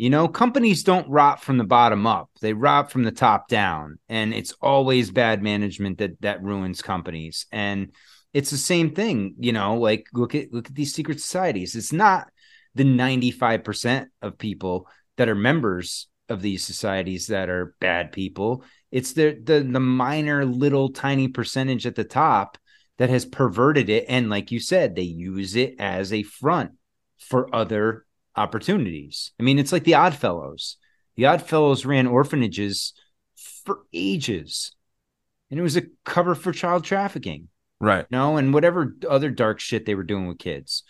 So, I mean, but they did it out of good. The Shriners, another group, did the same fucking thing. They used to have parades where they wear their little fez and they drive in these little cars and it's the same twisted shit. 95% of these guys are good dudes trying to do well for the community, but you get the top that's just sick fucks that are parasites. Man, that's a weird thing to have an Oddfellows orphanage, though. That just sounds wrong. It just sounds weird. Yeah. Oddfellows orphanage. Huh. Weird. Yeah, it's weird time, man. You look back at like the 1800s and early 1900s and how shit formed, and it was all started from certain groups, and everything blooms out of these groups. Yeah, man. Yeah, I'm like I said, I'm in the middle of looking into those cosmists, and there's something there, and Rogan ties in with them. It seems like that's what I'm curious about with the supplements and things like that these companies and these people sell, like InfoWars. And they get them to try them too. Yeah, man. So the way that I've seen it broken down, and what I'm trying to expand on a little more with as far as Rogan goes, is that since he has this massively influential show, like supposedly Tesla's a sponsor of the show, right? He's an admitted transhumanist, but he doesn't really go out there and talk about it because he acts like he's more conservative lately, because that's kind of the trendy thing to be. That's why he relocated from a liberal stronghold in LA to, Texas. He's taking that influence that's Hollywood and moving it to a new location. He's in it with Onnit, from what I've heard as well, because Onnit and InfoWars products are essentially the same thing from what I heard. This isn't me making this up. This is something, and I'm not alleging anything. This is just, hearsay. So yeah, it's they're, Pilgrim Society dudes. He's now this is another thing that I heard. I don't know if it's true, but with the whole like the sexual scandal shit that's in like the mixed martial arts community, if you want to like graduate to owning schools and shit like that, you got to sleep with dudes and do gay shit. Similar to like the World Wrestling Federation and stuff like that, how that worked out. So this implicates like people like, in that jujitsu world. I don't want to say too many names and shit because like when I'm going to do it kind of behind a paywall, so not as many people hear it when I do it. But I heard some wild shit, and this kid that was talking about this before, Matthew North, he ended up killing himself supposedly when he was bringing up the stuff about Joe Rogan and Alex Jones selling the same products, and that. Basically, they're kind of like in DMT cults. They try and lay the mapping of the mind out through this DMT, and then algorithms that are funded by the CIA and Amazon and all these companies. SIS is another big one. What's that do? Your headset cuts out. I didn't hear you. I'm sorry, they got to be a part of a new MK or something. Dude, that's the thing. It's a 21st century MK Ultra, and it's beaming thoughts into people's heads through the drugs, and like the drugs supposedly allegedly like ketamine, which is another thing that's getting real popular and normalized. This stuff makes it easier for these things to access you, and who knows, the same shit that's in the vaccines could be in these nootropics and in these supplements at low doses, and you're still consuming them. There could be aluminum and there could be like heavy metals in these things that don't go trace. And again, I'm not saying any of this shit. This is just shit that I read because it's sensitive stuff. That means they're probably part of gamma programming, which is the misinformation programming. Yeah, they're out there to misinform people. That's what this guy was saying too. He was saying that Eddie Bravo's put on the stage that he is because he's so bad at breaking down conspiracy theories that it makes people look stupid if they follow his advice. The way that he describes flat earth, he can't really have an intelligent conversation about it. He's got to have on like Dave Weiss and stuff like this. I don't know the dude at all. Seems like a decent guy. But again, he ties in with that gay mixed martial arts shit. If that's all real stuff, man, like it's tough to know. And how do you think they would let a show like Joe Rogan Experience continue going on if it wasn't some sort of controlled opposition? Again, based out of LA. I knew that you got all the real truthers knew that was he was propaganda the whole time.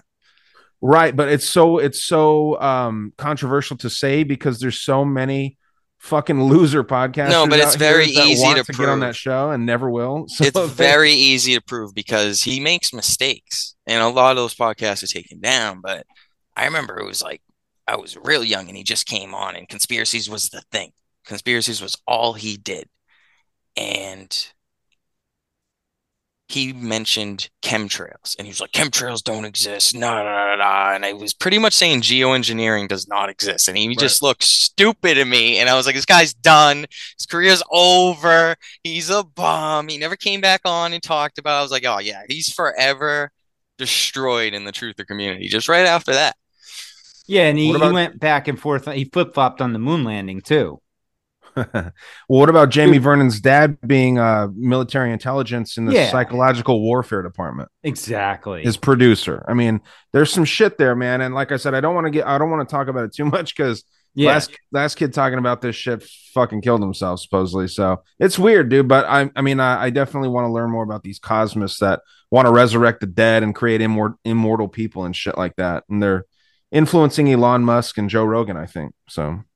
Well, yeah, and what you guys were talking about before here in this video that's somebody sent me on Instagram, it shows what happens when you combine aluminum and mercury, which are two pretty heavy ingredients and what people are injecting into their body. And dude, this video is crazy. Let's see if we can get it. I see it.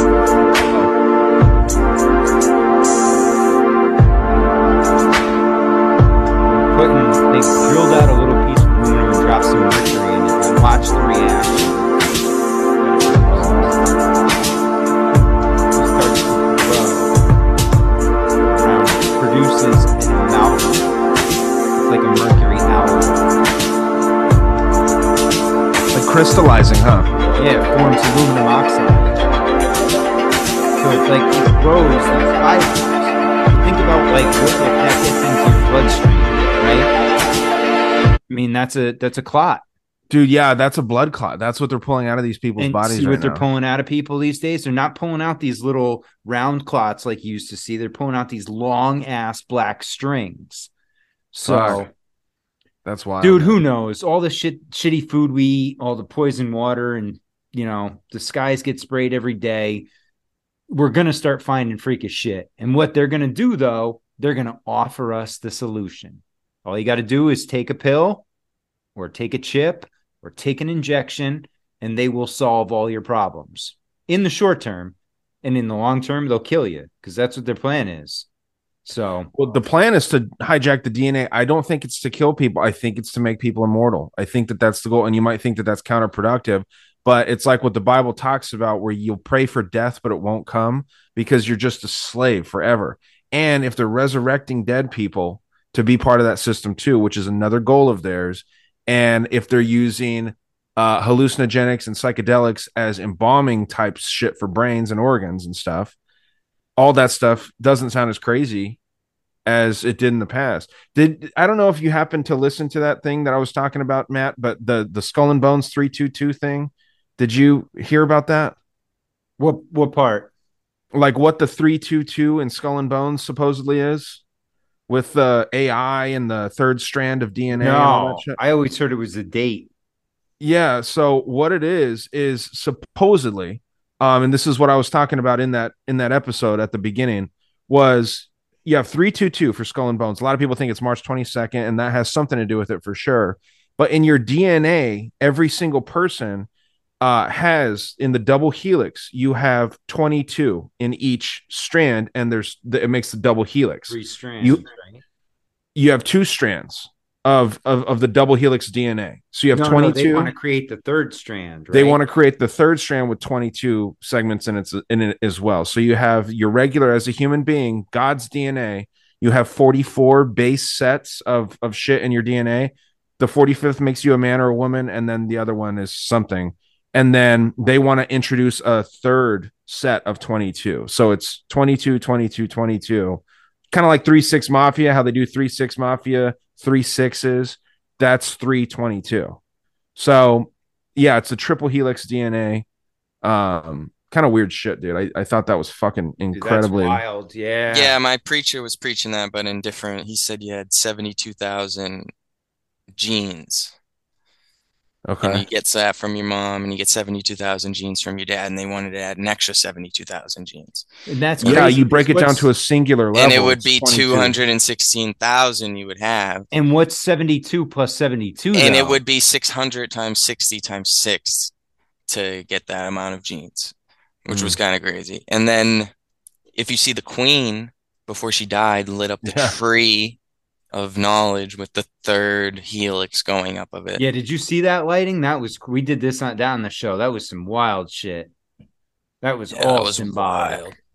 Fucked up. That was like some CERN level. Yeah, all my good preachers that I trust are going crazy right now over that. They've been preaching don't vax for forever, to be honest. Yeah, but now it has it's something to do with immortality. The vaccines are different now with this mRNA shit. I mean, that's a whole nother level of evil. But that lets you know that even like when was the Skull and Bones created, even they were referencing this fucking weird cult of these Russian cosmos, man. Yeah, but this is the Babylon. This goes back to the Babylonian death cult, right? But we since in our modern cycle, right? Like this cycle of humanity, the Skull and Bones is still preaching this shit, right? I don't know if Babylon was talking about AI created shit or any of that stuff necessarily. Maybe they had a different term for it. No, they were trying to create, they had Nephilim instead, where they had, and they were crossbreeding animals and people, and they were doing all sorts of fucked up shit. That's why they brought the flood in, right? Because they were doing the shit that we're doing now back then, like an arcane level. Like, dude, yeah, just total perversion of God's creation. And when that happens, we've seen it over and over again.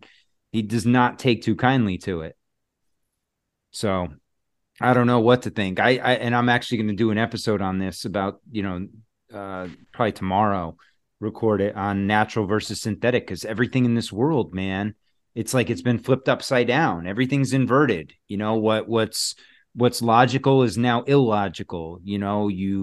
Everything is just perverted. Religion is totally out the door now. Anybody that still practices, religion, we have that look at the top levels of that. That's just, ask yourself, would you leave your child with the Pope alone? I wouldn't. I mean, come on. I mean, but that's the leader of the Catholic world. It's like, you guys already cover Islam. The Islam Catholic. We did that a little bit with Colorado Dank Rye, but not much. Yeah, Hinduism too, all that shit. Because that's what they want. They want the one world religion. I'm like so confused of like, how is this gonna work? It's not. It's not. It doesn't make any sense. It's a total perversion of everything. It would be through massive death, like a fucking like World War III. I think could actually bring on world peace and a one world religion in that Or a way. real plague. Yeah, an actual one. Yeah, something where people are so devastated by the fear of arguing with someone could just start this massive conflict, and that will happen. I mean, that's why people are becoming so soft. I think they don't even want to debate. So we're getting there, but we actually on Cunt today we talked about this video that it ran through. You heard me right. It's a show that I've called Cunt. There's it's a weird like breaking down the checkmate of humanity, and it talks about all the shit that we've heard before, but lays it out in a really linear fashion. There's this site called realdocumentaries.com. Yep. And there's so much good information on that. I've been driving around and just playing it, like just picking a random video and just listening to shit on there. Yeah, I love that. I love that page. It's great. It's a great page. So, yeah, dude, just been listening to like all kinds of, information about the potential one world religion and all that stuff. I'm obsessed with the Lucis Trust. So that's like a, something similar. So what's your theory? Would you think it's going to be Chrislam, or do you have a different thing? No, I think it'll be something to do with it. Believe it or not, even though I'm just learning about this, I think it'll have something to do with this cosmism shit. They take Russian Orthodox religion mostly, and then like Orthodox Christianity, and mix it with like Eastern and Western philosophies. But it's more about there's a cosmic being that's controlling us all. And they want to take a piece of all of our consciousness and upload it to something that they call the noosphere, NOOSPHERE or whatever. And that's basically the biosphere at its final stage of evolution. And the people that created this whole ideology, one of them was a early advocate for adrenochrome. He believed that transferring young people's blood into old people's blood would help them live longer, and also giving young people old people's blood would help their immune systems. Another dude created that noosphere idea with a Jesuit priest out of France. And then they talk about back in the fucking early 1900s colonizing like all the planets in the Milky Way and all kinds of shit. Like, well, it's mixing space and Christianity. You know what's crazy about that, Ryan? You talk about the blood thing. I was listening to this guy, Old World Florida, and he's big into talking about the ancient history of Florida and how there used to be this race of people that lived there that were, large, and they lived for a minimum of 95 years. And this was back up until the 1960s. And they used to swap blood with each other. They would do basically blood transfusions. And they thought that was one of the keys to life, was being able, swapping and injecting each other's blood into each other. There's that new company, Ambrosia, that's doing that. It's that startup company that's taking supposedly young teen blood. Yeah. It's fucking little kid blood. Probably. What do you think the Red Cross has been doing forever? Hey, they're honest people over there. Yeah. The Red Cross. Yeah, we never found any buckets of cash hidden with Red Crosses on it, right? Yeah. Or yeah. Rosy Cross. All right, guys, this has been awesome. We've been going almost 2 hours now. Let's get out of here. Alex, let the people know where they can find you, brother. Profit Picks at Instagram. I'm way too stoned right now. I'm sorry. Hey, thanks for joining us, man. You definitely got to come back on. Definitely gonna call me anytime. We can definitely turn it into more of like a UFC podcast. Sorry about that, Matt. But oh no, dude, that happens sometimes. I said that last week. I'm like, man, next week we're gonna talk about. You had to set me up with Ryan. He got me going. He had the UFC conspiracies. He blew my mind. I'm on a rabbit hole right now. We'll have to get your buddy on, Rye. Yes, get the four of us. Definitely could do that in the future, anytime, boys. That'd be fun, if you guys want to get on that Casual KO podcast, we can do that. But we do it late. I don't know how fucking late you're up over there on the East Coast. We do it 11 my time, 11 p.m. my time. What night? What's your time? Mountain Standard, half of your Pacific, the other half of your. Not because I have two houses, because Arizona does not do daylight savings. I wish I had two houses. But yeah, 11 on usually Wednesday, dude. I think we're actually trying. Oh, okay. But it's gonna be 1 over there on the East Coast. As No, long we as you're got played over here. Okay. Matt, if you're down, dude, it'd be a fucking fun one. We just go through and we do our picks, and then we usually talk just nonsense about the UFC. So it'll be fun to see if you guys are down for that, man. I'll see if I can swing that. Maybe we can make an appearance. Hell yeah, it'd be fun as fuck. But yeah, I just followed you over there. Stay out the mush. Picks. Yeah, we're gonna stay off the fucking mush. I mean, there's not any events coming up this year, but for the rest of the year. But we got college bowl season, Ryan. I know, dude. I know. Yeah, it's the worst gambling time with those. I mean, there's some that are easy money, but a lot of them are garbage because kids don't play and coaches leave, and yeah, it's not worth even putting any money on those unless you go to the big games, like Alex was saying. Right. Yeah. The big games seem to always have like the most predictability in there. Yeah, I'm gonna go New Year's Eve, New Year's Day. Those games are the ones you want to put money on. Hell yeah. Yeah, dude. What do you got going? Oh, me? Yeah. Nothing, dude. Casual KO and this is all that it is. So just fun shit over there. Dangerous World Podcast, always cooking up something. And just trying to focus on getting this online store fixed up, changed over so that I don't have to make people wait a fucking half a year for a t-shirt anymore. But hand print them, man. It was authentic. It was, but it's a fucking pain in the ass, man. So not doing that anymore. But not worth it, dude. It's not. But yeah, man. What about you? Same old. I'm wrapping up the year. I got one more show in me, and then do a Master Debaters next week, and that's it. Year's over. It's the day after Christmas, right? 26th? Yeah. Christmas is next Sunday. Very nice. Fucking jumped up on me quick here. Oh, dude, it's so fast. I can't wait for it to be over. This Saturnalia shit's getting me. I don't know. I got a fucking dark cloud over my head the last 2 weeks, so I'm just fucking Grinch. Yeah, it's got to be. We're all the Grinch. And dude, I am in the fucking Christmas this year. I took 2 years off since I got divorced. I didn't have room for a tree in my apartment or anything like that, and I didn't really want one or any of that shit. I'm renting the house now.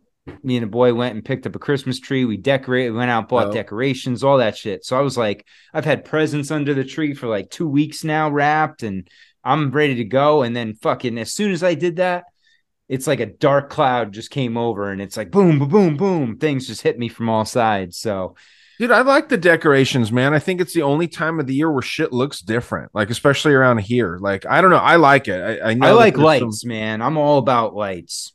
Just getting stoned and looking at weird lights is cool, dude. Dude, I live in blue light, basically. As soon as fucking the sun goes down, I just turn on blue lights in my house, and that's it. I love it. Nice. That's very Jewish of you. I like it. Oh, yeah. Well, I have a Christmas tree. Blue and white only. There you go. I don't discriminate over here. And next Monday is Kwanzaa, so we will celebrate with style. Fuck yeah, dude. That'll be fun. We will do it upright. We will do a Kwanzaa extravaganza. I don't know what the fuck that is, but it sounds fun. Yeah, I don't either. It just sounded good. Hell yeah. All right, guys. You can find me at Great Deception Podcast everywhere. Instagram, Patreon, YouTube. Go check it out. It's been real. Alex, Rye, thank you guys. Stay strong. Question everything.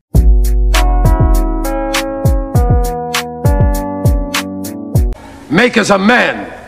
Creators are leaders. Be careful what kind of leaders you're producing here. I don't know if Charlie's silence here today is right or wrong. I'm not a judge or jury, but I can tell you this. He won't sell anybody out to buy his future. And that, my friends, is called integrity. That's called courage. Now that's the stuff leaders should be made of.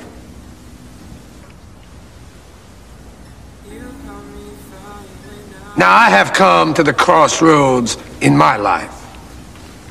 I always knew what the right path was.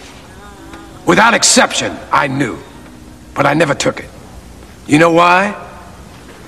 It was too damn hard. Now here's Charlie. He's come to the crossroads. He has chosen a path. It's the right path. It's a path made of principle that leads to character. Let him continue on his journey. You hold this boy's future in your hands, committee. It's a valuable future. Believe me, don't destroy it, protect it. Embrace it. It's gonna make you proud one day, I promise you.